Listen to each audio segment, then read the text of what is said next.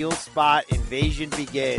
In This Corner with Brian Campbell returns with the Pro Wrestling edition as we fill the syringe and prepare for injection with another dose of that performance-enhancing audio. Yes, the Brian Campbell. In fact, the voice that you hear, this is in fact my show. This is my show.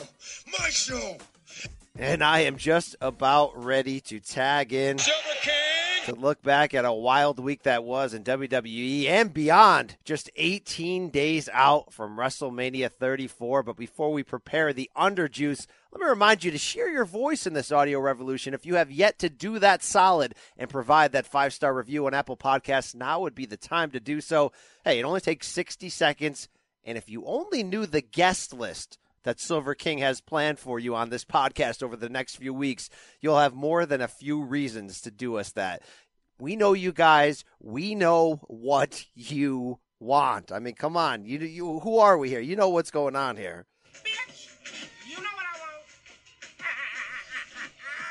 I also encourage you to check out our good brother, well-dressed Nick Costos, every weeknight beginning at 5 p.m. Eastern on our new 24/7 streaming network, CBS Sports HQ. Heck, Chromecast that to your TV, smartphone, your smart devices. Get all the handsome Nick you can handle as the rumors still continue that we'll be getting a pre-Mania Greek comeback. But now is that time for me to prepare the way for the bad guy. Oh, yeah, he's no longer from Russia, nor does he bring much love. But he's the Silver King, Adam Silverstein. Hey now, it is your show for now until WWE re-ups with USA Network. Then we get in this corner with Adam Silverstein for one full week. Get Jose Lothario out for that boyhood dream. Hey, Silver King, right off the top, we're going to get into it in the main event. We're going to go deep on it. Heck, we went deep yesterday during Tuesday's impromptu bonus audio. But holy crap, can we take one more second to just celebrate the pure, marked-out joy that is the return of Daniel Bryan? Because that's the sound going inside of all of us right now. Are you kidding me? Yeah, it's ultimate feel spot. I actually lack words to describe how good it felt to find this out. And for those of you that follow us on Twitter and follow what we write on CBS Sports, really what Brian writes on CBS Sports, we had this story, and Brian, we can talk about it briefly a little bit, break the fourth wall behind the scenes. I called you. I said, hey, what's going on? We got something, don't we? And you're like, yeah, we do. And we started working on that story, a little bit early. And listen, I don't know how you felt writing it, but editing it, I was like, is this really happening? Yeah, Am I talking to Samson, or is this really going down right now? You get that giddiness because it's just such great news, and it's like stuff that you thought could happen, but we're never really sure. There was so much uneasiness, and look here, I thought last week we set a record for most DMs contributed by our listeners, but this week it's like nearly doubled. So shout out to the Yes Movement, to our incredibly loyal and fired up listeners. We obviously can't get to everyone's question this week, but I just want to let everyone know we receive them, we read them, we hear them. Shout out to our hardcore regulars, Scott Sanch, Omar Al-Rashid, the great Nick Hill Singh, Blake Molina, Black Saber Jr. You guys go on and on and on. Like, Adam, these listeners are like our family, and I feel like this week we all sort of joined in on celebrating, the return of the injured prodigal son, Daniel Bryan, to come back into our lives. I mean, more than, the on-air role. I mean, this was just so much fun to be a part of. If there's any questioning whether the Yes Movement is real and how many fans Daniel Bryan possesses and how important he is to the WWE product, we received so many tweets and DM slides. That BC, we not only are doing a main event this week, we are combining sliding into DMs and the main event. This is the main event. So let's kick it off. Not a DM slide, just the topic at hand. Daniel Bryan, 4-time WWE World Champion, has been medically cleared to return to the squared circle in WWE. We found out Tuesday, hours before SmackDown Live went on the air, BC. Before we get into the specifics of what happened Tuesday night, let's just discuss the fact that WWE, a couple weeks out from WrestleMania 34, has one of its premier players back in the fold in what seems to be full competition. Yeah, it's just such massive news outside of how good it feels for somebody that just comes across as such an all-around great guy in Daniel Bryan, and you know his story to see him back there. But the timing just feels so ultra special to the idea of adding him to the WrestleMania card. It's just like, man, like these moments are really few and far between when they feel this good, and for the news to feel this big, and just to get a chance to have him back in there. It's like, we walked out that journey with him. That's how WWE sort of set it up. That's how open Daniel Bryan was on the air with WWE and specifically behind the scenes. Every time he did a public interview, you felt like he was saying more than WWE wanted him to. But what that did was set up an even deeper connection with the fans. Like, it's not hyperbole, Adam. Like, let's talk about this. This guy's one of the most over and popular superstars this industry have seen in 20 years. I mean, since the end of the Attitude Era, you have Cena, you have Punk, and you really have Daniel Bryan, outside of the legends who lingered, like The Rock and all that. But I'm saying, in terms of guys who really came up during that run, who else is in that category besides those three names and maybe Roman Reigns?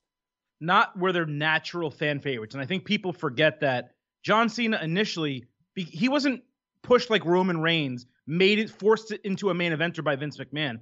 I mean, he was in some respects, but he naturally transitioned from low Carter to mid Carter, who fans got behind with the, I don't even know what you want to call it, the freestyling gangster type Cena character, into main eventer, spinner belt, world champion Cena, into Make-A-Wish, goody two shoes, American flag supporting, John Cena. So not this version, you're saying.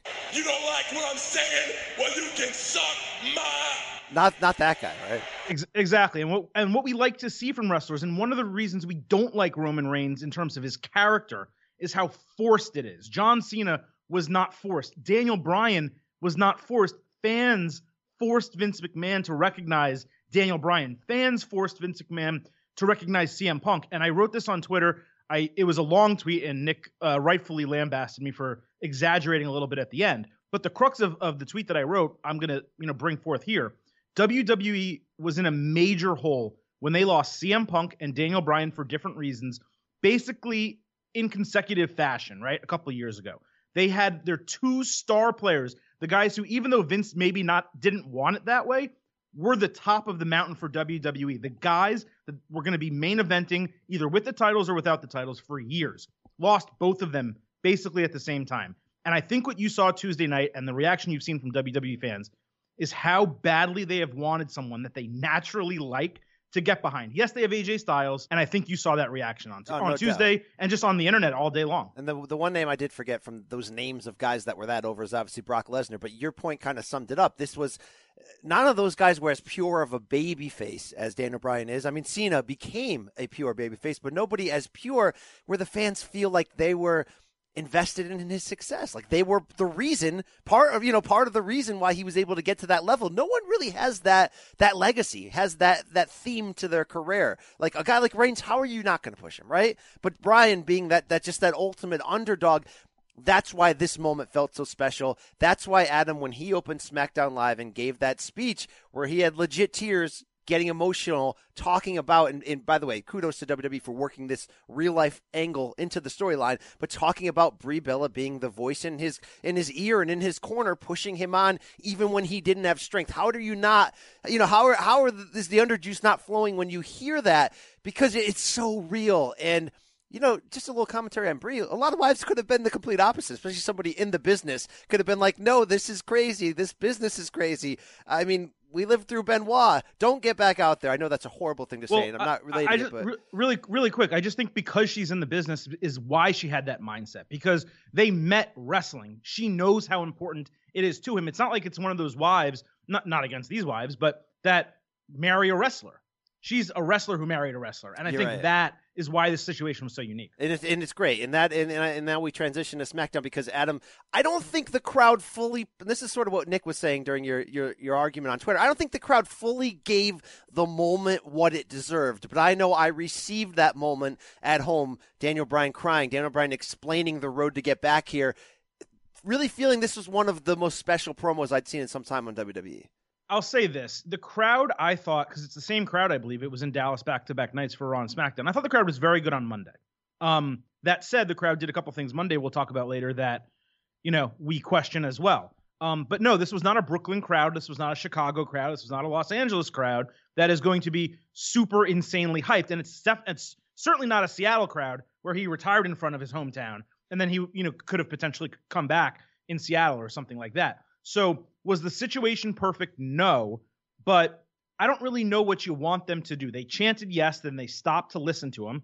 Then they chanted yes when he asked them to. Like, they did their job. I don't know what happened before the show began. They might have been chanting yes for 20 minutes, waiting for the show to start, and then be worn out by the time Daniel Bryan actually showed up. Like, we just don't necessarily know the dynamics of that.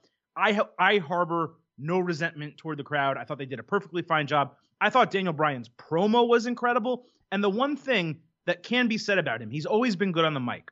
But ever since he's been out of wrestling, and that's been his only career in WWE, he's gotten extremely good. He might be, you don't want to say, hey, taking 2 years off was good for his character and his career, but it might have been. He might have figured out a way to develop his character and his speaking ability even better than it was when he went away.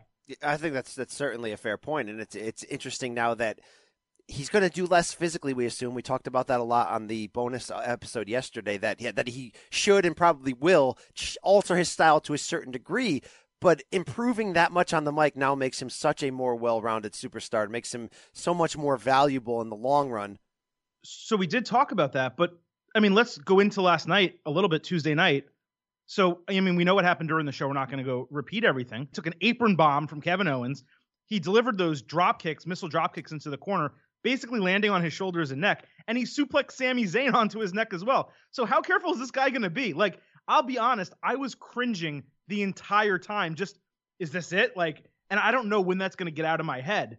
But I didn't see any trepidation on his part Tuesday. It almost looked like he purposely landed differently on those corner drop kicks than I've ever seen before. It did. At first, it looked like it was a safer landing. Then you watch it closely, it looks like almost a more dangerous landing since he's doing an extra rotation on his flip. But all in all, look, the fact that WWE threw him right back into the fire. Okay, so we put to bed the opening segment, which is all about emotions. Now we talk about the closing segment, right, where he fires Sami Zayn and Kevin Owens, and he gets physically involved. This is what you and I had traded some Slack DMs ahead of time saying, man, wouldn't it be great if Kevin Owens put hands on him and they really went right back into it? I didn't think they would do it. They did, and it worked so good to the point that that segment right there is one of my favorite that I certainly on SmackDown that I've seen in forever, but on WWE TV the last couple years, I think that emotionally moved me more than any I'd seen in a while. And of course it did, right? The setup of him coming back, but the fact that he was so willing and they were so willing to put him back to not just to have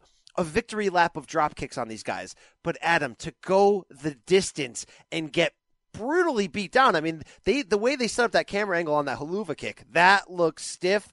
And then, of course, no way would I have believed that diabolical, crazy man KO would have thrown him neck first onto the apron and that great power bomb that he always does to people, which when KO can get away from the comedic side and go into the crazy serial killer type vibe and do that, that's when you know you have a winner.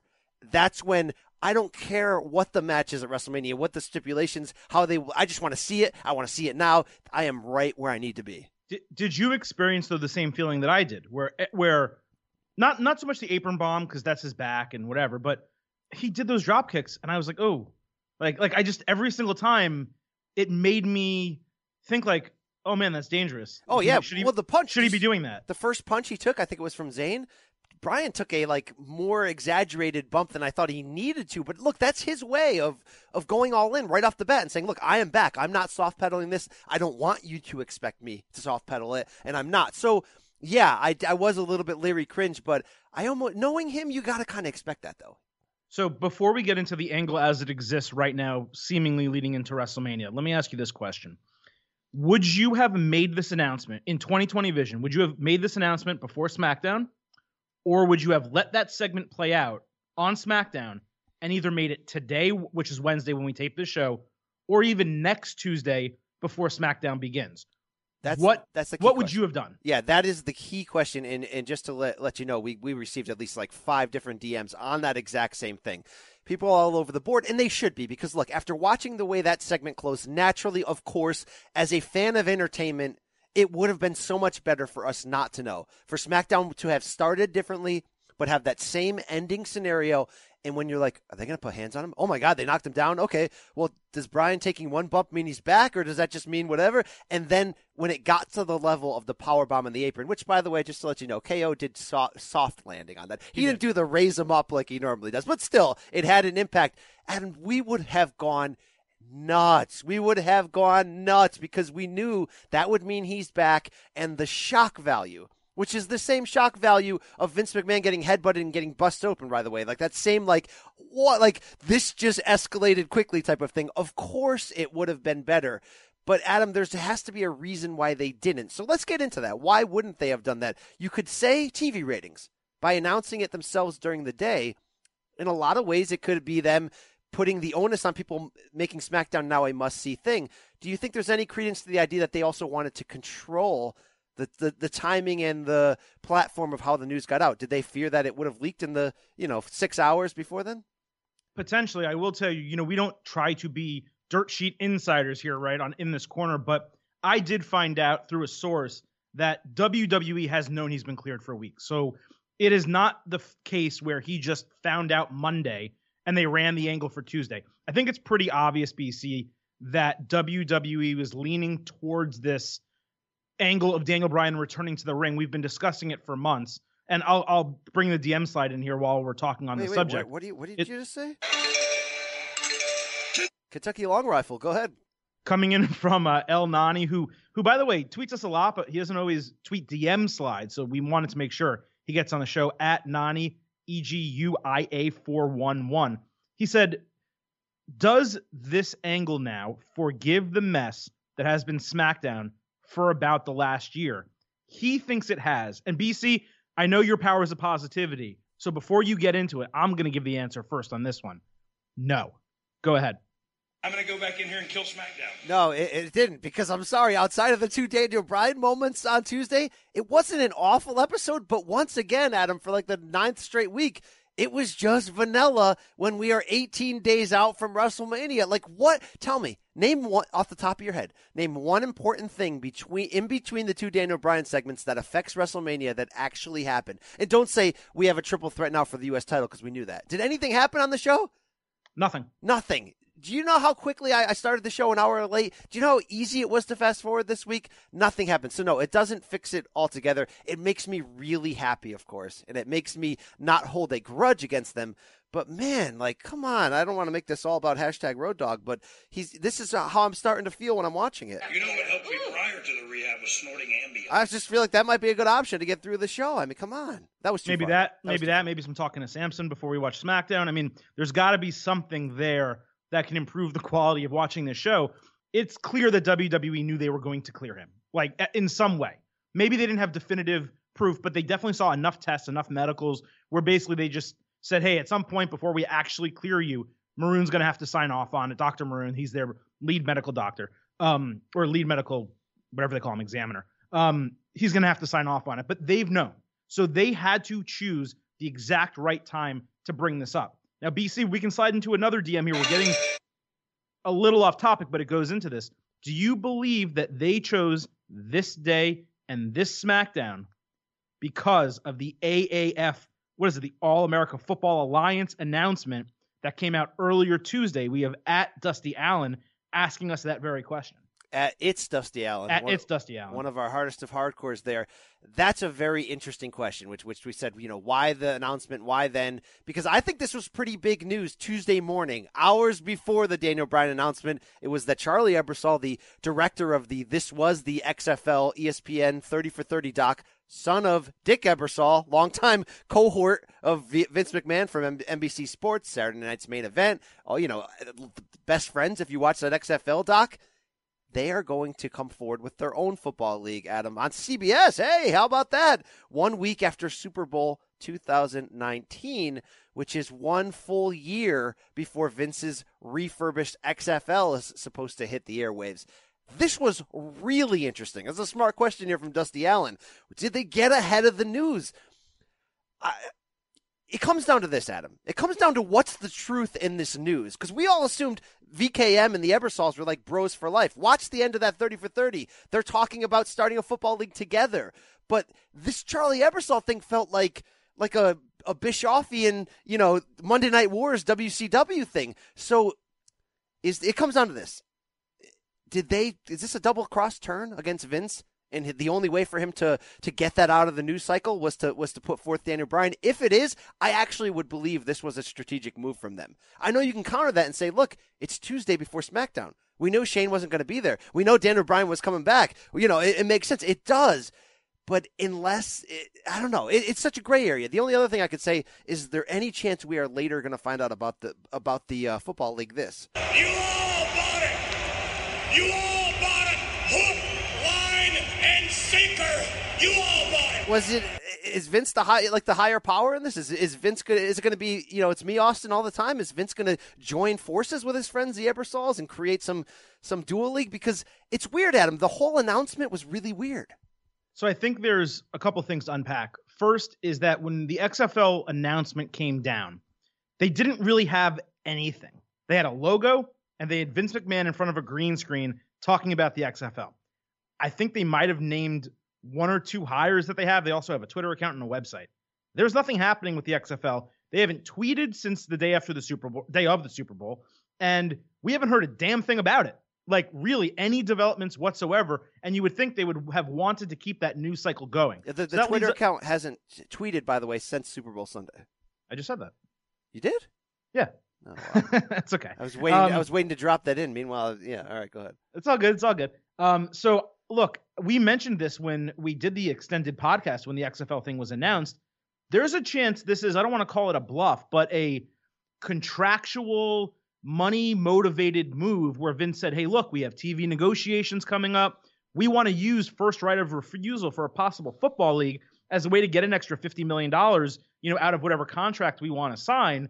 I think that's possible. Yeah, that was a big Conrad Thompson theory that he was pushing online, and it was he? Okay. It at least made it interesting. I read it and said, that I guess there's something to that, because it felt weird, like you said, that Vince would make such a big announcement and have no answers. In fact, if you remember that speech, he was like, "We're going to be looking to the media to give us some good ideas." Like, what? Vince going to the media? What, are you kidding me?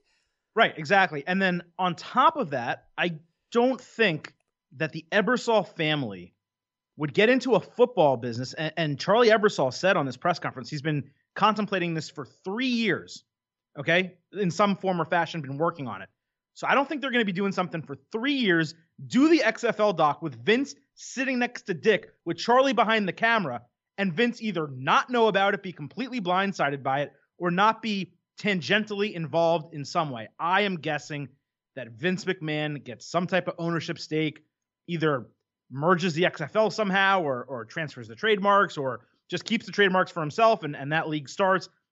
I think there's a better chance than not that the XFL now never starts, especially considering how much NFL player and executive backing there is, former, on both counts, for this AAF league, which is almost seeming to me like the NFL is somewhat aware of it, and it might end up being somewhat of a feeder system for the league in the future. So there's the other conspiracy to this, and I hear rumblings on the inside about this, that when Vince made that announcement, the NFL took it seriously, and there's some NFL connections in this Ebersol league, right? In terms of the management they brought in terms of the backing financially. You wonder if the NFL is sort of trying to set that up to block out Vince, but it's all an interesting situation. So and going back sorry, BC. So on that note, though, I want to bring it back to Daniel Bryan here, because this is kind of what I was thinking when I proposed to you earlier. Maybe what if they didn't announce it this week and instead announced it next week after all this transpired?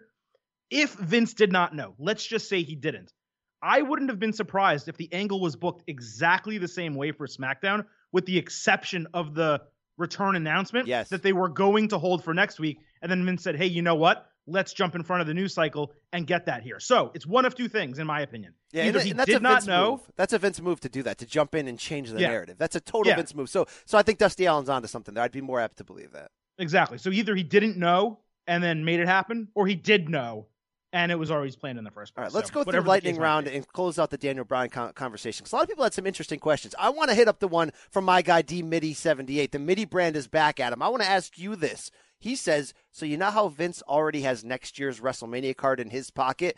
What are the odds that you, Silver King, have that Vince might try to do Daniel Bryan versus Roman Reigns as next year's main event. Mitty out with the emoji of the just too sweet. So take that, Adam, because Mitty is back, all right?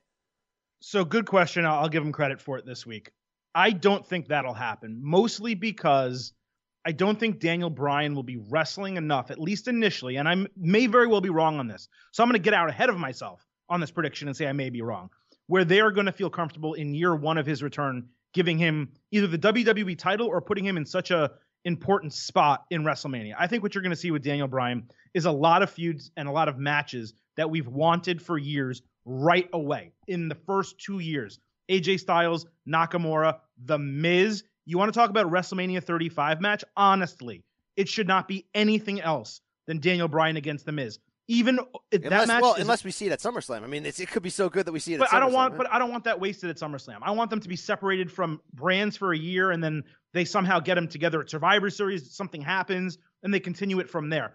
That is the feud. Like, we can talk AJ Styles, we can talk Nakamura, Cena, Reigns, Rollins, Balor. Those are all matches with Daniel Bryan that we want to happen. The number one match, incredibly, is Daniel Bryan and The Miz. Yeah, no question about it. To answer that question on my side, I think that you have bigger, I don't say bigger business, but different business for Reigns. If we assume that he's going to continue to main event WrestleMania for the next few years, probably you're going to see women slide in there at least one time, right? I mean, you never know, some celebrity, somebody coming back, a Punk coming back could also slide in there. Wow, Reigns Punk one day? Wow. But I'm just saying, wow. I'd be more apt to guess Reigns Cena next year, Reigns Styles than anything else. But on this sort of same train of thought in terms of Daniel Bryan's workload, let's get into the question from Nick Flynn at nflynn_17. So exciting for Daniel Bryan to finally be cleared, but is it too little too late? His contract is rumored to be up in September.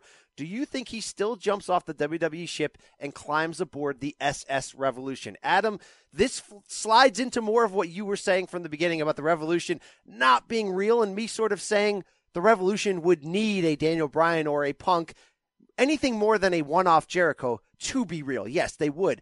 This announcement does not lead me to believe he's jumping to the Revolution by any means, because, you know, he made himself in WWE. Brie is a big part of WWE with Total Bellas. There's so many reasons on and on. Unless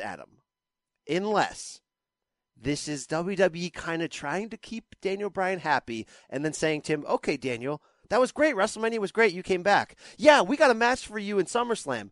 But for the rest of the time, dude, why don't you just stick being the the SmackDown GM, and we'll keep doing, go back to business as usual. That would be the only scenario where when it comes September and DB goes, well, I wrestled twice, but I don't really have anything else on the books, and I feel like I should be at every pay-per-view getting physical in some form. I think that's the only way it would create that divide where he's like, I still have it. I want to bring it every week. Mr. Blutarski, do you know the chances of Daniel Bryan not re-signing with WWE? 0.0. There is no scenario at this point, now that he has been cleared to return, that he does not re-sign with WWE on a multi-year contract. It does not matter if they don't want him to wrestle all the time. He's already said in interviews he doesn't expect or want to wrestle all the time. Do you think this guy is going to be wrestling 200 dates a year on house show circuits now? No, not that. You can't go to that because we know he's not going to do that. But you have to be acknowledged. You have to at least acknowledge the fact of this. It's an addiction, right? These guys getting out there, it's their art form. That's how they express themselves. If there's any pullback at him where they're saying, hey, 1 or 2 a year is fine, and he's like, no, 20 to 30 is where I want to be. No, listen. That's all I'm saying. It's a button that could be pressed, right? It's an option out there. That's all I'm saying. He hasn't wrestled in almost 3 years. Okay, if let's say you love beer, right, and you haven't drank a beer in 3 years, not for alcoholic reasons, you just haven't had one, and someone said, hey, you're going to start drinking beer again, but you can have 20 a year. Are you going to have those 20 beers? Or are you going to say, nah, I need to have 200? No, you're not. You're going to have 20 beers, and you're going to have the best craft beer you can possibly have, rather than drinking Natty Ice out in Japan, in Tokyo. It's not likely, but JPW. Just don't look past him knowing his value and him having that, wanting to do it. So look, if he goes to the Revolution, he knows he can come back. It's not like they're going to say, no, you're excommunicated. So maybe in his mind, he thinks, I want to fight Jericho, in ROH. I want to fight Punk here. I want to fight Kenny Omega here. I'm not saying it's likely. I'm just saying you can't do the 0.0 on this. They're still going to have to keep him happy enough to stay there. Do you really think this guy waited 3 years pestering Vince McMahon and WWE's doctors to not return to wrestle in WWE a couple months away from possibly the end of his contract? There is 0.0, market zero, dude. There is no chance that Daniel Bryan winds up outside of WWE at the end of this contract. Market zero! Yeah, we can go back and forth on it, but let's see what the future brings. Not 0.0, let's say 15% chance he goes to the Revolution. I don't accept that. All right, one more DM slide on the Daniel Bryan topic from Tristan Atiliano at Atiliano_Tristan. BC, do we have a top 5 WrestleMania on paper with the card as it currently stands? WWE is giving us everything we want this year, and it's really the first time that they've done that at a WrestleMania in a long time. He referenced that it was the first time they'd done it since the Yes Movement, which would be WrestleMania 30, which is part of what makes Daniel Bryan coming back this year so special, a return to the Superdome in New Orleans, which was his mountaintop. Full disclosure, you sort of hit me up with this angle yesterday, Adam, and said, do we have a case here for this to be, on paper, one of the best ever? I slow-played it. I said I wanted to do some research. Yes, I think there is that potential the more you look at it, because I don't soft sell what Lesnar Reigns could be, by the way. Styles Nakamura, so good on paper. Rousey factor, Asuka, Charlotte, and then you sprinkle Daniel Bryan on top of that. Yeah, this does have some potential. And it's not like other cards in recent years didn't have that potential, but I think this one, if they play it right, if they do what they did at 30, Adam, which is this, playing to the smarks, right? Giving the people what they want. If they do that, this really could be a special one. WWE often tries to play away from smarks because they think they know better, but what they forget is the smarks are in the crowd, right? That's who's paying hundreds and thousands of dollars to get the premium seats, to be on camera, to be in and around the ring at WrestleMania. And if fans watching at home see those people going nuts, they're going to go nuts in kind. You take your reaction from what you see other fans do on TV or in the arena around you. And if the people around you are happy, you're going to be happy. You're not going to be sitting there like, what are they doing with this? When every other person around you is going absolutely nuts. So by building a card like this, giving us Nakamura, AJ Styles, Reigns, Lesnar, and I know some people don't want that to be the main event. You're kidding yourself if A, you don't think it's going to be the main event, or B, you don't think it should be the main event, because it's going to be an awesome match, whether you like Roman Reigns or not. You're getting Ronda Rousey, Daniel Bryan. You're getting Miz, Balor, and Rollins, which I think people are completely overlooking as a match that could legitimately steal the show. The women's matches are going to be great too. I mean, I think the card's better than last year already, no doubt about it. We still have that SmackDown likely triple threat match with 3 of the best tag teams in the world in it. We still have potentially John Cena and The Undertaker being added to the card. This is loaded. I've never been more excited for WrestleMania, and that's with not loving the main event. Yeah, I mean, obviously it has to deliver, but at the very least, am I more excited heading into this than I was of any since 30 for sure? And I think that it really does have sick potential. We'll see how it goes. So that was an extended DM sliding edition, first part of the main event, I should say. Let's move on to the second part of the main event, because BC, this was a week loaded with a lot of really good wrestling stuff. Week. And you could say that this, what I'm about to bring up in the second part of this main event, is the pinnacle of professional wrestling. Matt Hardy defeats Bray Wyatt, BC, in the ultimate deletion. What did you think about what transpired Monday night on Raw? Pinnacle of pro wrestling. Where are you going with that there? I thought you were sort of trying to be funny and sort of take a shot at it. I loved it. Look, it worked. Okay, in the end, it worked. It was in a tough spot because ownership of this had been transferred, right? It came to life in TNA because they let Matt be Matt, and they had some really smart people, Jeremy Borash, Billy Corgan, around it, making this happen. And the fear that they were going to bastardize it on the WWE product, of course. So that's what I was judging it against most. Is it respectable and accurate to the original vision And did it also potentially advance the original vision? And I have to say, Adam, it did on both. So that was a slam dunk. And then the third part is, was it entertaining? Now, this is always going to be the type of wrestling entertainment that is naturally going to have its critics and people that hate it. And we got, DM slides from Len Biggs, Len Anderson, from others who were just like, look, this is horrible. This is trash. This is really, wow. Are they trying to lose subscribers for Mania, says Len Biggs. And I still respect that, but I think there's a place for this type of stuff in wrestling, and I think what we saw this week was arguably as good as it gets in that category and in that genre. I don't think it was better than the best that we've seen of TNA Broken Matt Hardy, but let's also remember, we nostalgically love that, but that was never perfect. There were parts of those episodes and carrying on that either went too far, that were too campy, but I felt they really balanced the comedy with the campiness, with the faux horror pretty darn well. And if your only judge of this, Adam, is entertainment, it was a big win. And if you're a harsher judge like I was to the consistency and quality of the product, I think it was also a win. So I wasn't being sarcastic when I said pinnacle of pro wrestling, because I think when you take the elements of fantasy and the suspension of disbelief that you need to have in wrestling, that's what this delivered. It filled that feel spot for me. So do you want me to start with what I hated or what I loved about this? Your choice. Oh, well, there's something you love. The Black Cloud himself, the Silverstein. Give me what you like right off the top. Let's do that. Okay. I loved the entire thing. That's what I loved. Okay. I think, yes, it was a replication of the TNA, final deletion, right?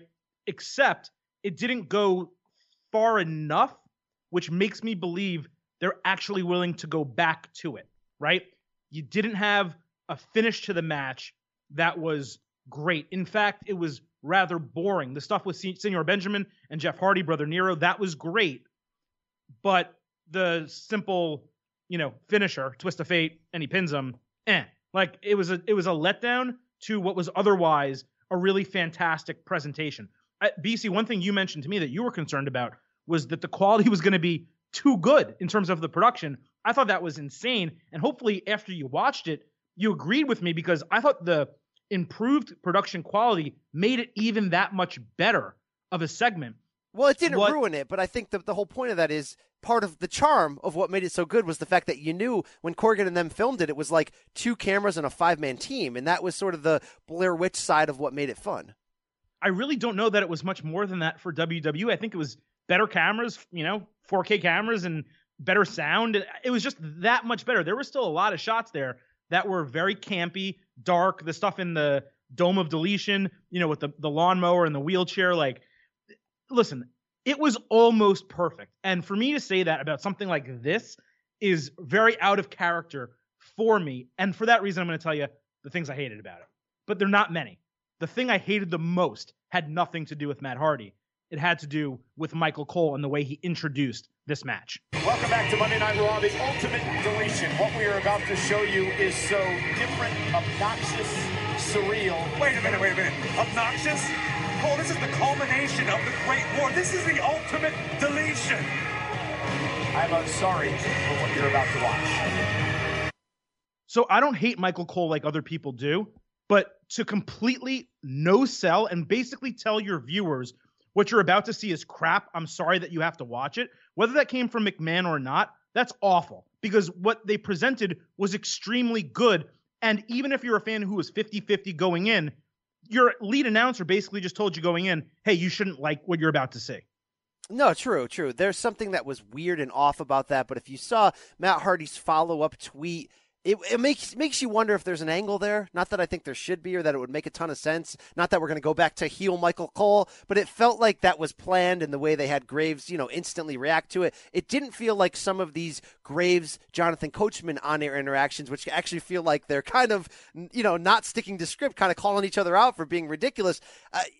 It got a lot of pub, but I just took it as part of the overall way that they're going to present this, and we don't know where it's going. So I have an incomplete... But BC, why wouldn't you sell this as this is a really strange, weird thing that we experienced, and we're going to show it to you in full and make what you want of it, as opposed to, hey, we're sorry for what we're about to show you. It's obnoxious. That's why I think that it's incomplete, and we have to see where this angle is going, because like I mentioned off the top, you're going to have people that automatically are going to hate this and say wrestling is fake MMA in a way. So if it's fake MMA, why are we in a forest hitting each other with branches and having people reincarnated? So, maybe it was their way of just sort of putting the disclaimer out there, like, not every one of us in kayfabe are into this, but here you go. So I was okay with that. Why do that? But why would you saddle it with that and say, hey, we're not totally into this product, but here, we're going to give it to you in the main event of Raw for 20 minutes? I didn't receive it like that, though. I know everyone else did. I didn't receive it as, oh, here's Cole poo-pooing on TNA, or whatever, or crap. Look, when the Ultimate Deletion, the original TNA versions of this Final Deletion were so good that WWE modeled it. Let's not forget that WWE came out with the Wyatts versus New Day in like a North Carolina swamp match, and it wasn't that bad for what it was. So WWE has liked this. I don't look at this as the way that other people are receiving it. Really, I think there's an angle here, and I think they're just trying to show that, like, we're straight-laced wrestling announcers, and this is a little bit weird, so we're going to toss to this now. And guess what? It is weird, and it's supposed to be weird. And there were very little things I didn't like about it, like the classical music that came when Bray Wyatt's doing that spider walk. Little things like that, I was like, well, that's kind of lame. But all in, like, maybe really, oh man, I love that. Like, maybe I would have liked it to be a little bit more funny and tongue-in-cheek, like it was in TNA. There was like little tidbit things I could have picked at it, but like I said, overall, I was not only entertained, but I like where this could go. And that's something you just said, Adam. I feel like they teased the characters of the Broken Universe, but didn't really, flesh them out. I mean, I didn't get why Brother Nero was there, for example, but even that is just a little tease of where this could go, that I hope this becomes a regular recurring thing. I don't want a House Hardy championship belt, but I want a somewhat regular challenge the next opponent and go, and do this type of thing. By the way, I thought Rebby playing Bray Wyatt's theme on the piano was fantastic and something that they should maybe even record. And I don't know what they're going to do with Bray Wyatt. That's a topic we can discuss, but use in some way. That version of his theme was fantastic. The other part I didn't like, and you kind of brought it up. Again, most of my problems are with WWE, not with Matt Hardy or anything he did. But they had all these vignettes, right, that they put on YouTube. They had like 8 of them. And they were all really good. And they were, yes, a lot of them were very similar to the TNA versions. And they aired a couple even different ones on Raw leading up to it. But they didn't even mention the match for the first hour of Raw. They could have aired 1 or 2 vignettes then. And if you have all these vignettes, and I know WrestleMania is coming up and you wanted to get this out of the way, and I'm okay with that, but why not tape it earlier a couple weeks ago and air these vignettes over Raw the last 2 weeks and introduce us to House of Hardy and the entire compound and everything that's going on, instead of necessitating, those bars underneath. This is the Lake of Deletion. This is the Dome of Deletion, Lake of Reincarnation, I meant. Instead of doing that, they could have taught us about all of this, shown us who the characters are over 2 weeks. I don't like that it was rushed. I think they rushed. Well, they rushed the everything. Matt. They rush everything, though. Come on. But this is the thing. They rushed Woken Matt Hardy into existence, then let it play out for too long in the middle, and then rushed this match into existence. So instead of doing that, had they just planned it a little bit better, we would have seen a fully formulated storyline that would have really engrossed us into it. So I didn't like that. And the only other thing is, and this is the next topic that we should discuss, the Lake of Reincarnation. I really wanted to see it used. Like, it would have been cool to see Matt go in there, come back out as Matt Hardy 2.0, go back in, come out as Woken again, Bray to go in as Husky Harris or IRS. That would have been really cool. But BC, let's talk about the end of the match, right? They throw Bray Wyatt into the Lake of Reincarnation, and he doesn't come back out. What do you think is going to happen here? Do you think, I'm going to give you some options. Well, no, don't take the answer out of my mouth, all right? Go ahead. What do I think is going to happen? He tweeted, I am deleted? Or no, he tweeted goodbye, essentially, right? Is that essentially what he Correct. tweeted? Look, he needs some type of shakeup. I don't think you need to redefine his character completely, but he needs some type of shakeup. And I think we're going to get that here. I think this feud is going to continue, but I think the story is going to have Bray joining the side of the Wyatts. Like, maybe he comes out of that Lake of Reincarnation, possessed. I don't see them going back to the Husky Harris flashback, which we would all love just for nostalgia purposes. But I think that this aligns the two together, which I think makes a lot of sense. I agree. That's actually what was going to be one of the suggestions I gave you. It was, A, do they just completely repackage him, take him away for 6 to 9 months, give him a new character, just something totally different? That's one. Or 2, do you break him and have him be part of this universe with Matt Hardy? And I honestly don't see why you don't. You let him be a follower for the first time, and eventually, over 6 to 9 months, you build up a storyline where he breaks away again, becomes a leader, and maybe does defeat Matt, in Ultimate Deletion 2, and then you go the full length. you have him put Matt in the Lake of Reincarnation and so on and so forth. I think there's a big story to be told here.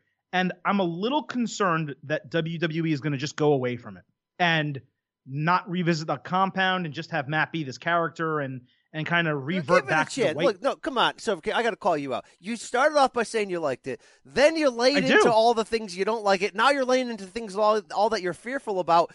We wanted this. We got it. Let's enjoy it. Well, no, but what I'm trying to make clear is I loved what they did. I loved what Matt Hardy did, the storyline they told, and if Jeremy Borash was involved, the way he helped, bring this to fruition. Fantastic.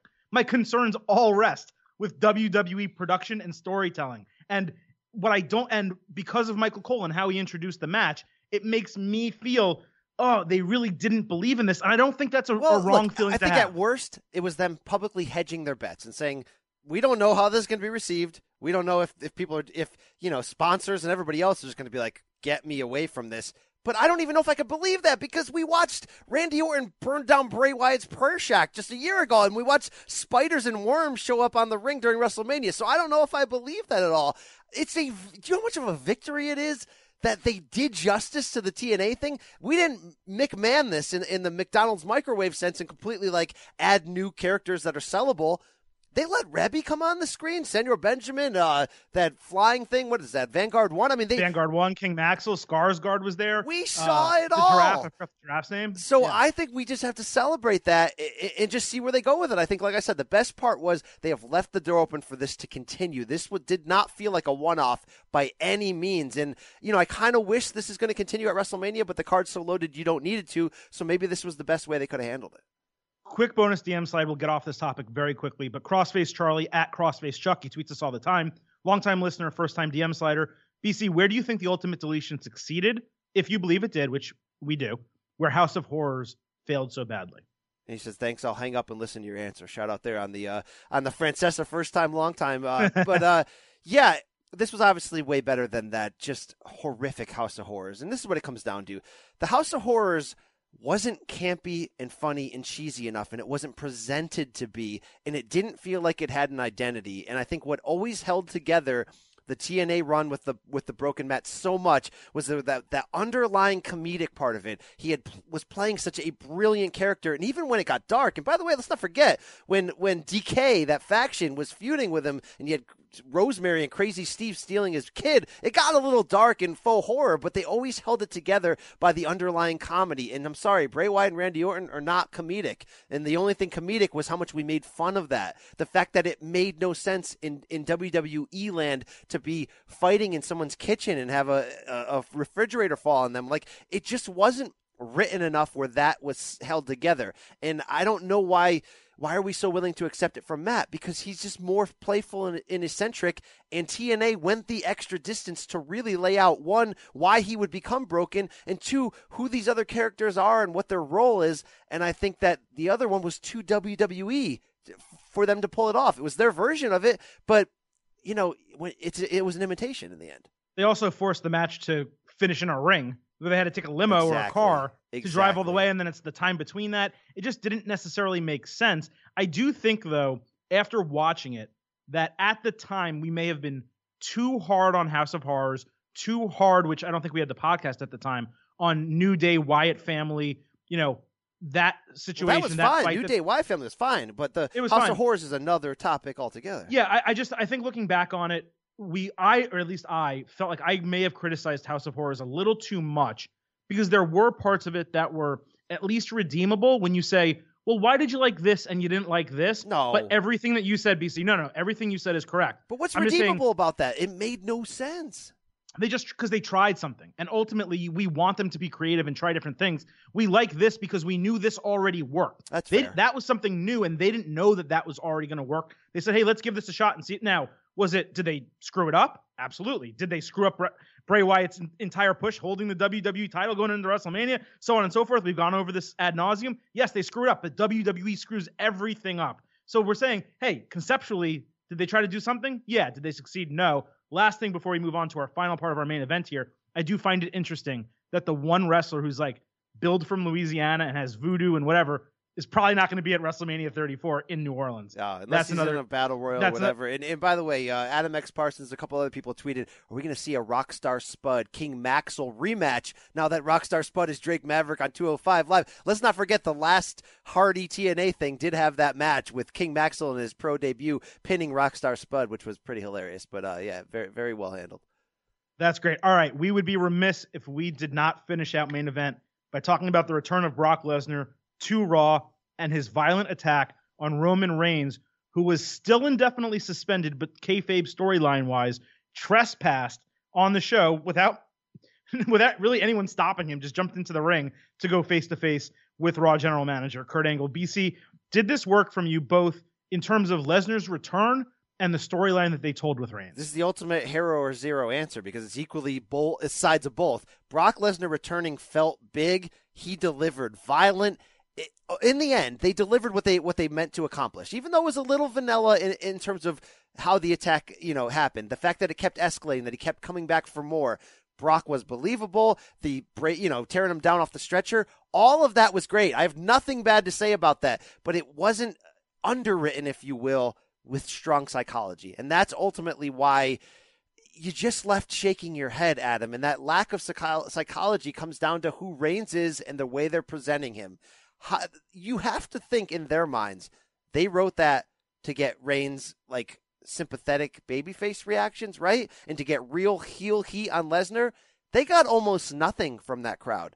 And I don't blame the crowd because look at the psychology, Adam. Reigns, they want to be this over babyface, yet they keep booking him in situations where he acts like a heel. But the problem is, unlike Steve Austin acting like a heel to overcome a heel authority figure, he's getting in trouble in ways that are justified. Vince McMahon was justified in suspending Roman Reigns for running back through Gorilla during a live show and trying to accost him. And this week, when Roman Reigns puts hands on U.S. Marshals in Dallas, Texas, of all places, they are justified in physically handling him. So, yet, then we're supposed to have sympathy for him? Like, no wonder why fans are cheering for Brock, yet didn't give him the type of boos that, if you look at this story and this angle, WWE is trying to frame Brock. They're trying to get you to be mad at him that he doesn't care about WWE. He may go to UFC. Did this week just feel like they screwed up? Like it was a 180? Like what? Like, did you feel that same way? I can't get over the way they booked this. It's 2 steps forward, 1 step back with Roman Reigns every single time. And I know people don't like Roman Reigns because they feel like he was pushed too soon and he was not ready for prime time in terms of his on mic ability. And even in the ring, he was a little green, although that's completely fixed. He's incredible in the ring now. It's not his fault. You can't blame the guy at this point. It's the writing, it's the storytelling, it's the booking, it's Vince McMahon, okay? Because there's no other explanation that you have a guy who 2 weeks in a row and 3 weeks ago I thought was great. 2 weeks ago I thought, like it was good, but it wasn't amazing. This week was a disaster. It just was. There's no other way to put it. Just like you said, BC, you can't book a guy as a babyface, and badass face at the same time. Exactly. It doesn't work. You can't do Cena booking and Austin booking together. It doesn't work. Like it doesn't mix. And you can't try to present Reigns as a badass by having him, just like you said, beat up U.S. Marshals in Dallas. And then you can't have Lesnar be a heel by saving the U.S. Marshals from Roman Reigns beating them up. Are you kidding me? Who is thinking about this? Like, this is the main event of WrestleMania. It has to be better thought out than what they're doing. And BC, you and I both have been very praiseworthy of this for the last 2 weeks. We said they're finally getting it. They're going in the right direction. What the hell was that? I mean, that makes no sense. And I do actually think, and I want your one-word answer on this, I think Brock saved the segment despite our displeasure in the psychology. I thought he actually still saved the segment. Like it was a slight hero overall when you put the two against each other. Did you agree or disagree? I completely disagree. Total zero for me. Brock Lesnar was acting like Braun Strowman. Like Braun's been doing this now for months where he beats someone up, comes back again because the fans chant for it. They had the fans chanting for Lesnar to beat up Reigns, as we got pointed out in a bonus DM side from Drew at DGarrison6. Shouldn't WWE be concerned that Reigns is being put on a stretcher and fans are chanting, "You deserve it"? Yeah, they should be because they're doing. It's their fault. It's WWE's fault that Roman Reigns is not over. It's no longer the fans' fault. Look, I wish they would have committed to the Cena Hogan booking for Reigns. Let him go over everybody every year after year. We would not like the journey of that so much, but the end product would be a true crossover superstar in the end. But instead, you still have this in-between guy, and it's their fault exactly for all the reasons that we said. And I think it's fair for Paul Heyman to sort of answer this question now about Reigns. This is Brock Lesnar's bitch. Roman, you are after this, and WWE made you that way. And by the way, a lot of people talking about Brock coming out with a belly. I think he did. This wasn't Rip Brock, and it makes you wonder if he is preparing himself for that USADA drug testing pool, right? It's so funny you said that. I literally wrote a note down here on our rundown to mention. I thought Brock looked bad, out of shape. Now, he was fine. He's still a monster. He's still incredibly strong. He can easily lift Roman Reigns, right? But I did not think he looked in shape. I thought he was huffing and puffing a little bit. And did he have a belly? I mean, I got a belly. He doesn't have my belly, but he had a belly. Like, let's just be honest. Is he cycling off here? Is this what's happening? Like, let's just be honest the way he looked. And I'm going to say one other thing about Roman Reigns, and I think I DM'd this to you during the show in Slack. Guy came on set without a vest, right? He was just in his T-shirt and looked wholly unimpressive. No, I disagree with that. He was still ultra impressive. It's Roman Reigns. What was unimpressive about him in a T-shirt? He's ripped. Go watch the segment again. Look at this guy. He looked great. Look at this guy without the vest, with a T-shirt, with his arms not. I mean, listen. The guy's in incredible shape. I'm talking about Roman Reigns. Like I'm competing with him in terms of how muscular I look. That's not what I'm saying. But when you think about Roman Reigns and you think about a guy who's really incredibly strong and well defined, and the vest makes his chest look really big, and then you see him come out in a T-shirt and he's not really flexing and his arms are kind of loose there. Go look at it and then tell me I'm wrong after the fact. I was not impressed. Brother, you're crossing the line right now into some real dangerous territory. Are you suggesting a Johnny Bravo scenario here, where with all the news of steroids that Roman is unimpressive and cycling off too? Is this where you're going with this? I mean, if this, just say it, right? Why don't you just spit it out? What are you saying? Whether wrestlers do that stuff or not, it's honestly not my concern. I look at them as entertainers. But you want to talk about me not holding someone in much credibility? Yeah, I won't go much further than that. All right, let me ask you this to close out the sort of Reigns storyline here. We agree they screwed up. I think Brock saved it. But how about this? Nobody came out to save Roman Reigns. Storyline, kayfabe, babyface Roman Reigns. Where was Seth Rollins? How do you explain that away if you're a writer on this segment? You don't. You can't explain that entire segment. And that's why I was tweeting that it was bad, and I was DMing you that it was bad. And people weren't disagreeing with me necessarily, but you're like, whoa, what are you talking about? Like, you're way overboard. No, I'm not. I hated the start of Monday Night Raw. I thought it was terrible. The point you make about Seth Rollins, of course. What happened? Where's all the agents? Where's Triple H? Doesn't he want to save the main event? Where's Kurt Angle? Where the hell did he go? By the way, on SmackDown, Daniel Bryan, a guy with, concussion problems who just got reinstated, is getting beat up. Where are the faces? Where's the New Day? Where's everyone on the SmackDown roster trying to stop KO and Sammy? What are they doing? It doesn't make and they had Rollins save Finn Balor later in the show.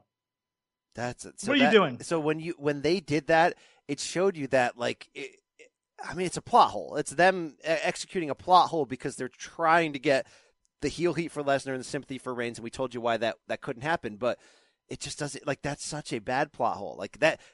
That once again shows Reigns was more of a heel on Monday night than he was a face. Let's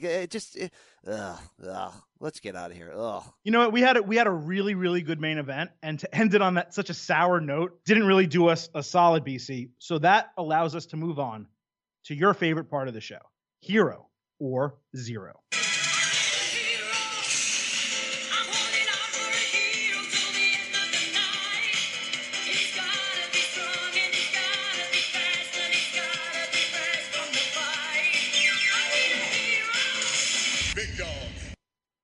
So let's start out with the other big moment that happened on Monday Night Raw, aside from Reigns Lesnar and aside from the Ultimate Deletion. John Cena once again in the middle of the ring, calling out The Undertaker to absolute silence until BC.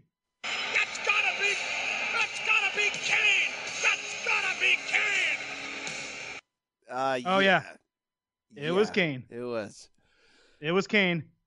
50-year-old Kane on Monday Night Raw 3 weeks before WrestleMania BC. Hero Zero.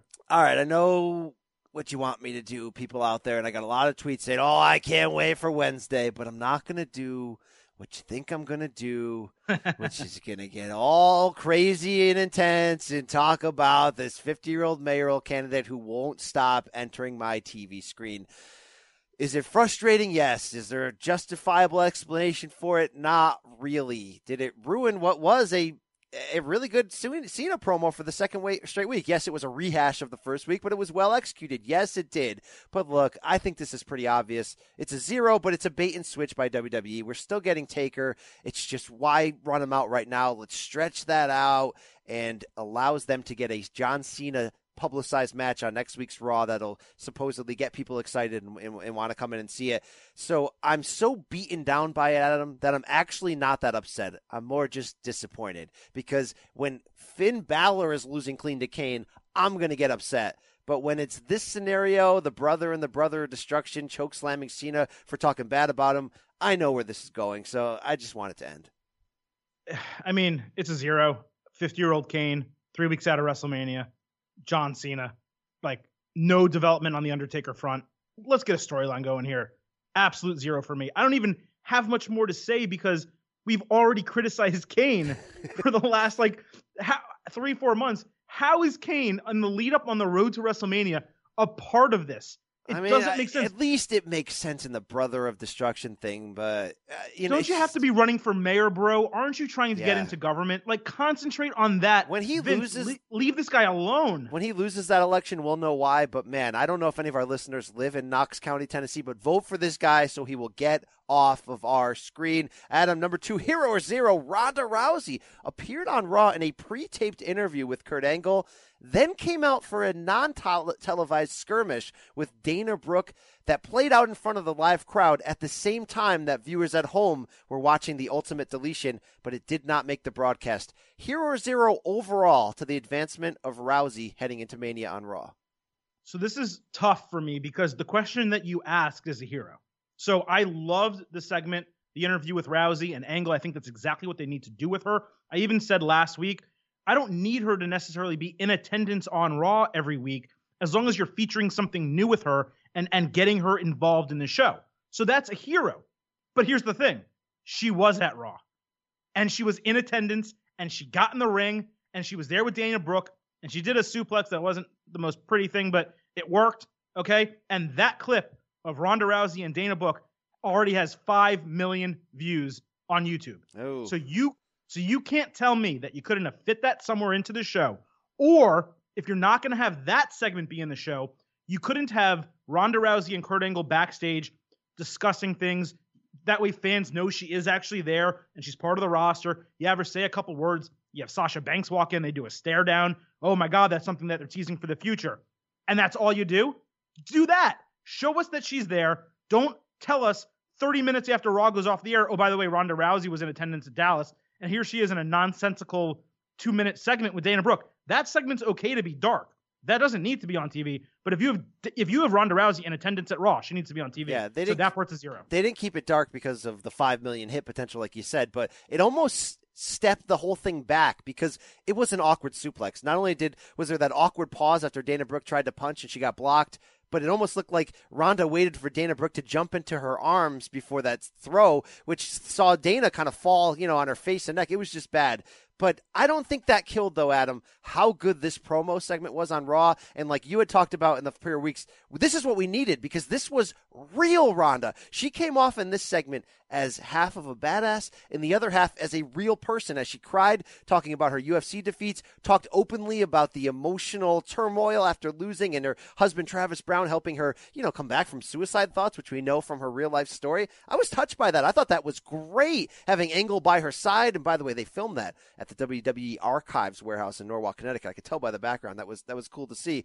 But yeah, I'm not sure if that's an excuse for not having her on the show, but at the very least, that got me excited about her because it played to her strengths. It's very simple. If she's going to be there, let us see her. BC, third part of our Hero or Zero segment this week, Carmella, we saw her on SmackDown Live once again, botching a Money in the Bank cash-in opportunity to close what was a non-title match between Charlotte and Natalya. Hero or zero for WWE putting Carmella so front and center and giving her this opportunity on Tuesday night?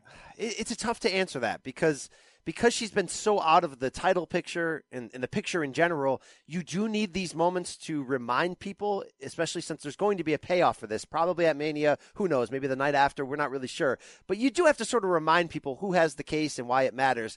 I always like the idea of the pump fake, but I feel like they've already gone to the well. And in this case, it was handled sloppy enough where I actually wasn't sure if that was a failed cash in or not. And maybe I'm sure that was their intention, but I felt that in a negative way. Like, did they just screw that up? Was the timing off of that? So I think all in all, it was a zero, but the idea of what it was does need to be done because they haven't used her at all. So you do have to remind people this is in play. Yeah, I'm going to give it a hero because I think what this told us and what them showing Carmella a lot more over the last few weeks is she's not going to be cashing in at WrestleMania. Will she pump fake during the match? Potentially. I could also see her, and I don't know if this is a legitimate angle that they can pull, pump faking during the Nia-Alexa Bliss match or even actually cashing it in during that match. So I just don't really think that they're going to have Carmella cash in on Asuka Flair at WrestleMania, especially if Asuka wins, which we expect her to win, and then have her lose her undefeated streak to Carmella. No. I just don't see that happening. So because of that, this is a hero because I like that they're making us think about it now and then not going to follow through like Seth Rollins obviously did, a few years ago, which in one of the greatest WrestleMania moments, maybe of all time, just because of how excited the fans were to see that. So definitely a hero for me. And like I mentioned last week, I mean, it would be brilliant booking to have James Ellsworth come back and block her from that. It would have been brilliant booking to have Ellsworth come back on this episode to block her, and then we get an intergender Ellsworth versus Carmella match for the rights to the Money in the Bank case, because wasn't he the one who actually won it? I don't know. They don't ask me to book the territory, but I will if they need to. Adam, Hero Zero, number 4, Raw GM Kurt Angle has informed Braun Strowman that he must choose a partner for WrestleMania for the Raw Tag Team title match against The Bar. So I want to hear from you. Hero or Zero that he now has to have a partner, and as a bonus, who should that partner be? So initially, and all we can do is talk about it as of today, the storyline that's going on and what we anticipate to happen leading into WrestleMania. For me, it's an absolute total zero because I marked out last week, and I think you did too a little bit, BC, over the potential for Braun Strowman to go 1-on-2 against The Bar for the tag team titles at WrestleMania. I think what we discussed was how cool it would be and how much it would build Braun up to have him win a 2-man title by himself in lieu of the Intercontinental title being in the World Championship picture, being in the stupid Battle Royal. I'm still glad he's in the match. This is a zero, forcing him to get a tag team partner for that very reason. That does not mean that he would potentially pick a partner that would be bad. What if it's Neville? What if we have Neville doing his finisher off Braun's shoulders? What if it's Alexa Bliss in some weird move on thing from the mixed match challenge and she just doesn't even come into the ring and Braun just wins for her and she falls in love with him and so on and so forth? There's a lot of different ways they can go with it to make it successful. It could be Elias, yes. But I think the most successful version of Braun Strowman at WrestleMania is that 1-on-2 match that they're apparently not doing. So for that reason, it's a zero. I hope it's not Elias because they've been feuding against each other. I hope it's not Big Show as just a tribute to have two giants there. I hope it's not Big Cass unless he comes out looking so badass and cool. But somebody sent me a DM as we were recording last week, and I didn't get to read it. It was from St. Patrick Fahey. Adam, he had suggested that Chris Jericho should be Shane McMahon's mystery partner at Mania against Zayn and Owens. How about Chris Jericho as a mystery partner for Braun Strowman in this case, especially if they don't announce that partner until WrestleMania and they keep it a secret? Could you imagine the pop of Jericho coming back? And I don't think that's impossible with his free agent status. I know he has a Fozzy concert that night in New Hampshire. If that can be somehow canceled without people knowing, I'm not sure, probably not. But isn't there a way that this could be the big pop because he is a free agent and he likes coming back for big things? You could say that this isn't big enough to get him back, but it could be interesting. You basically just said why it's not going to happen, though. I mean, he has a booked concert that night, so I don't see it. But I do think the only way this works for me is if they leave it a mystery until WrestleMania, because just as I said last week, BC, I thought the Bar totally might go against a mystery tag team opponent that Kurt Angle would just announce at WrestleMania. And then I suggested, hey, maybe it is the Hardy Boys again. And they literally just redo what they did last year, except it's the broken version of the Hardys. So if it's this and it's still a mystery and they announce that partner at WrestleMania and let's just say it's Neville, right? Just as a guy who is big enough where fans know him and would be excited to see him, but is not a monster legend or someone like that. If it's Neville, that's a win. The crowd's going to go nuts. It'll be a great match. They'll win the titles. It'll be fun. But if it's just someone like Elias, like I love Elias, you love Elias, that's not enough of a surprise for me to really make this angle work. But still, you know what 2-on-1 for me is the way to go. Elias doesn't need to be in the Battle Royal. He needs his own guitar playing segment at Mania, which he'll probably get, and have Jeff Jarrett come out and hit him with a guitar or some combination, like Jeff Jarrett take a bump, whatever. You know what I mean? Like that's what you need to do with him to continue to push him over. But yeah, Jericho's only coming back if they offer him a title match, and you know that, right? Like a top level one because he has leverage right now. So I just wanted to throw that out. I know it's a callback to Night of Champions 2015. Remember when Jericho was the surprise partner for Ambrose and Reigns against the Wyatt family? I'd like to see that on a bigger level, of course, but not going to happen. All right, BC, let's close out Hero Zero. Mark Henry is officially the last member of the WWE Hall of Fame class of 2018. I don't know that there's many ways to go with this, so I'll make it pretty simple. Hero Zero. Hero to Mark Henry, who's a good dude, met him many times outside. It goes back to that debate of who's a Hall of Famer and who should be and who shouldn't be. And at first, my knee-jerk reaction of the idea of Hero to Zero to be him being a Hall of Famer would be a zero, because off the top of my head, he would fall below this imagination, this threshold line if the WWE Hall of Fame was on the sort of wavelength of the Baseball Hall of Fame. If Don Mattingly's going to be below it, then a guy like Mark Henry, to me, would fall below it. But when they ran that video package this week on Raw, and when I really started taking stock of his career from Olympic gold medalist to big part of a major faction through singles run through, look, this is part of the deal through what he does for them in the community as a forward face for all the stuff he did. And then you add in the longevity, I have to say, you know what? I think he actually is a Hall of Famer. And I think a big part of him getting over that hill in my mind was that great run against John Cena, which started with the fake retirement speech on Raw, June 17th, 2013. It's one of those remember when moments. I mean, come on. I had y'all all fool, y'all a bunch of puppets. I mean, salmon jacket. I mean, it's the greatest thing ever. Without that run as a main event guy in the World Heavyweight Championship, I'm not sure he would have. But I'm going to say Mark Henry just gets over my imaginary line, Adam. What do you say? I actually think he's an easy in. And when you compare him to someone like The Godfather, who's already in the Hall of Fame, he's a no-doubter above him. He's a two-time world champion. Yes, one was the ECW title. One was the world title. I did think they made a mistake on the back end of that Henry-Cena feud, not giving Henry the title when he fully deserved it based on everything he did in that entire feud, including that segment, which, by the way, is the best moment of his career and something they somehow left off of his montage package when they're inducting him into the Hall of Fame. He better wear that suit at the ceremony. No, it was in there. They showed him. They didn't run like audio from it, but they showed him wearing the jacket at least for like a second, right? I don't think they did. Are you sure? I'll have to go back and watch it. I'll double check also. Okay, maybe I'm wrong. If I'm wrong, I'm wrong. But I didn't think they had it in there. But this guy's a total Hall of Famer. Not just the fact that he won those two titles. Consider that he was obviously part of the Nation of Domination. He had like 5 character changes over the course of his career. He was the All-American guy. He was in the NOD. He was Sexual Chocolate, obviously. And by the way, Sexual Chocolate was the one that I had almost forgotten until I watched that package. And it was like, oh, he's got more of a case than even me, the hard grizzled guy who sets this Mendoza line. Like even me have to realize that he's done some things. The hand, come on.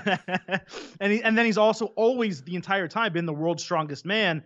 And the Hall of Pain version of his career, the end of his career, has been awesome. That match with Big Show that collapsed the ring. I mean, this guy has legitimately done it all in WWE. No, he was never a dominant champion, but that's the only semi-black mark on his career. And he was still a 2-time champion despite that. And definite hero for me. Happy to have him as part of the class. You know what Vince always says. There is no racism here in the World Wrestling Federation. We don't allow it. We'll allow it under any circumstances. And that's the bottom line. Yeah, well, that's the bottom line, Stone Cold. But in that history, Mark Henry's one of the rare guys who have been given the real push as an African-American to the major title level. So that is something right there for sure. And that'll wrap up Hero or Zero this week. No reason to slide in them DMs because we've been sliding all show in the reaction of the Daniel Bryan news, but let's put our hands right deep in that feel spot. Adam, my feel spot changed a couple times in the last minutes before we went to record because I caught up and watched the main event of 205 Live this week, the semifinals of that Cruiserweight Championship tournament. Mustafa Ali and Drew Gulak. Holy crap, was that a good match. Holy crap, did they sell out. The one thing you said to me was watch what happens outside the ring. I mean, Ali just putting his body on the line. I loved this match. From the beginning, I never would have pegged Ali as a finalist, as a guy who's going to go to WrestleMania and compete for this title. They have turned him around. Some of it was those real promos they've been doing. He had a nice post-match interview in the ring where he basically, connected with the crowd and said, we won this together.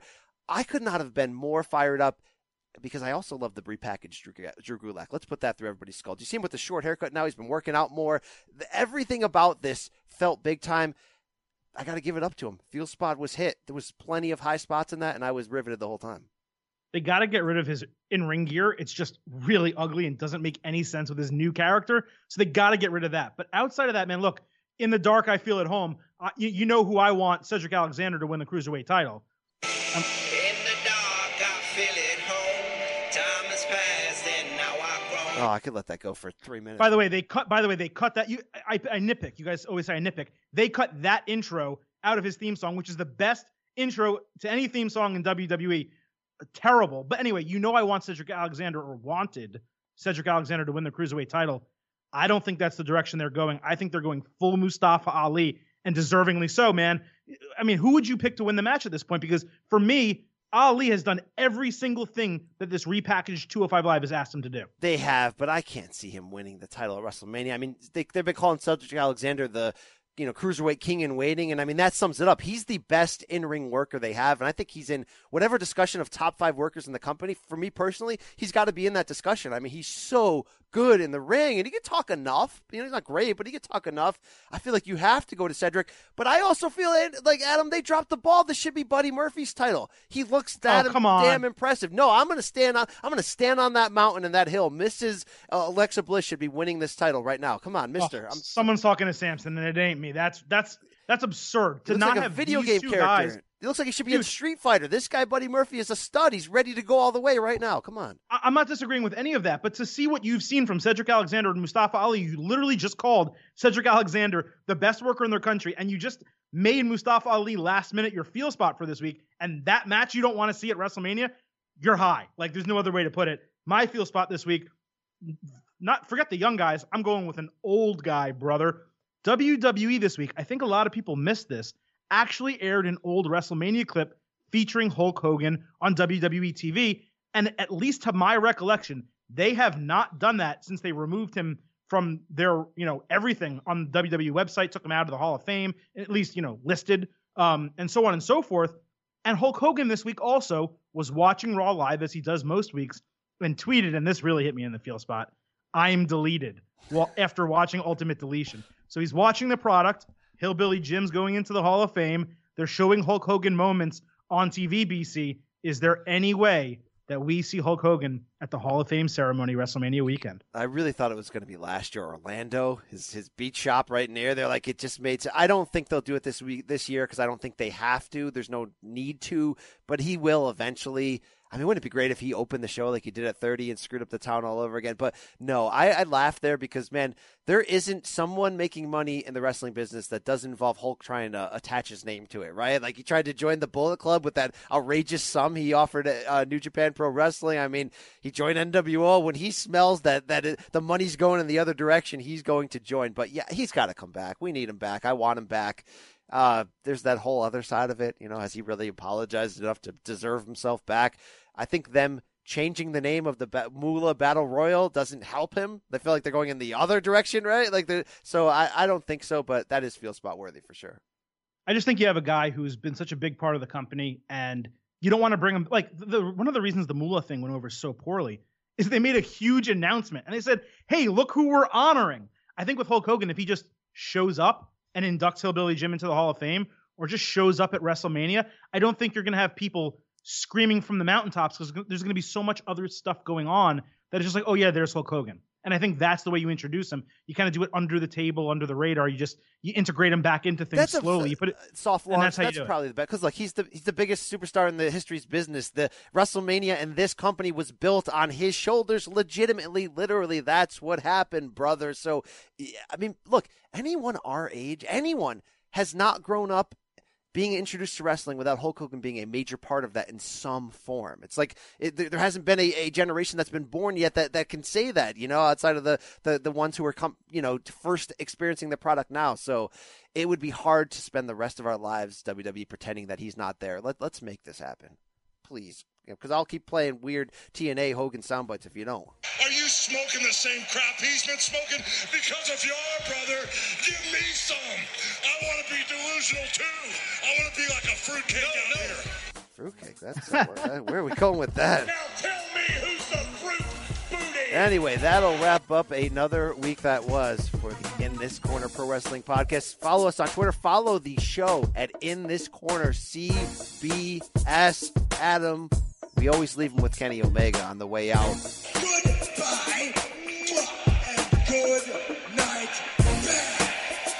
We out.